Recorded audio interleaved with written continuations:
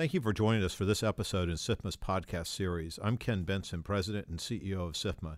Today we're here to talk generally about the long-standing system of arbitration for dispute resolution and the rather confounding animus toward it by some policymakers.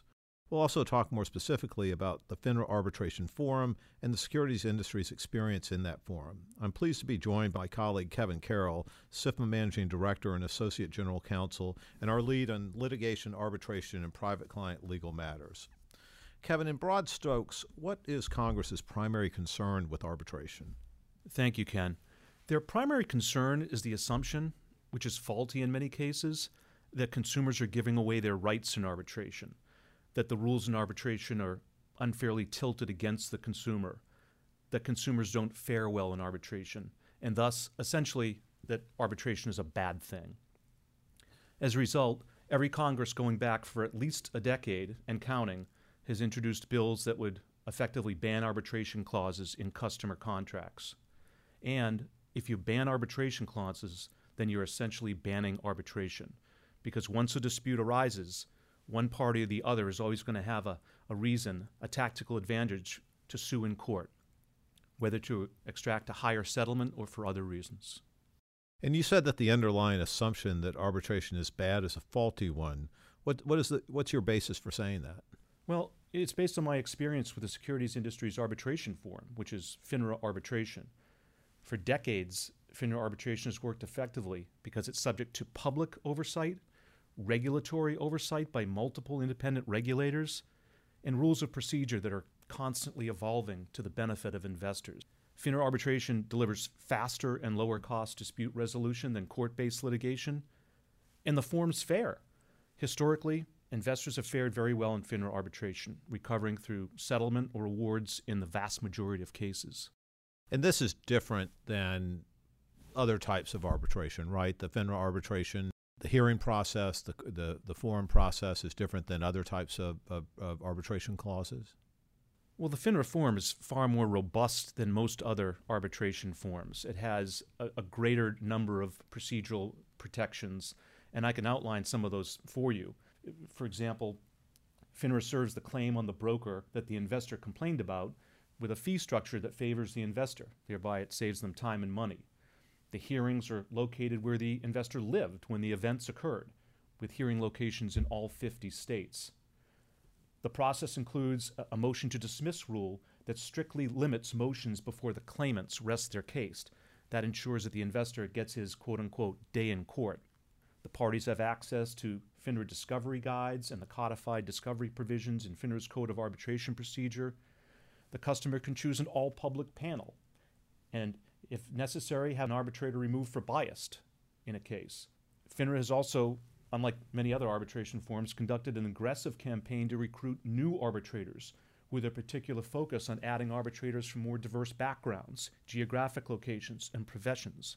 And so in that way, the hearing panel in FINRA arbitration is more reflective of communities in which they operate. FINRA enforces arbitration awards. The awards are public. They're in a searchable database with statistical data available. And importantly, investors can opt out of arbitration and instead join a class action if they wish.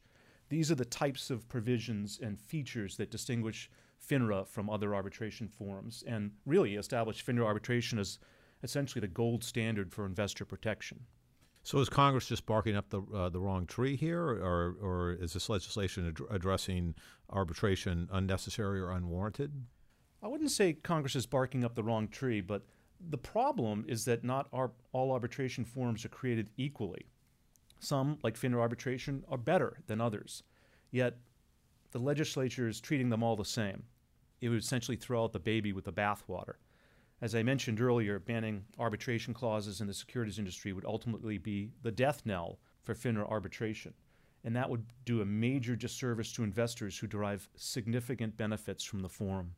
And by that you would mean that everybody would go to court, and conceivably the cost of going to court as opposed to going to arbitration would rise for the investor. Not only the cost, but I think the case outcomes would be a negative for the investor as well. So what's the solution? How do we preserve the well-functioning FINRA arbitration system while at the same time legislatively addressing some of the alleged shortcomings in other arbitration forums? So there are a couple of approaches you could take. The prior and current and probably future bills may be well intended, but they're overbroad, as I mentioned, insofar as they would ban all arbitration clauses in customer agreements, regardless of the quality or fairness of the arbitration form. So one approach would be to amend such legislation so that it carves out arbitration forums like FINRA arbitration that are demonstrably well-functioning and fair. Another approach would be to entirely shift the focus away from banning arbitration clauses and instead focus on ensuring that arbitration forums have core fairness standards and rules similar to those in FINRA arbitration. That would help ensure consumer protection and fair outcomes. Either of these two approaches would represent a more productive path forward than the legislation we've seen and expect to continue to see. Thank you, Kevin, for being with us today. In closing, SIPMA remains committed to continuing to enhance the quality and the substantive and procedural fairness of FINRA arbitration, where most disputes between securities firms and their customers are resolved. And we will continue to engage on legislative proposals to help ensure the continuity of our well-functioning arbitration forum. To learn more about SIPMA and the breadth and depth of our advocacy on behalf of financial markets and its participants, please visit us at sifma.org.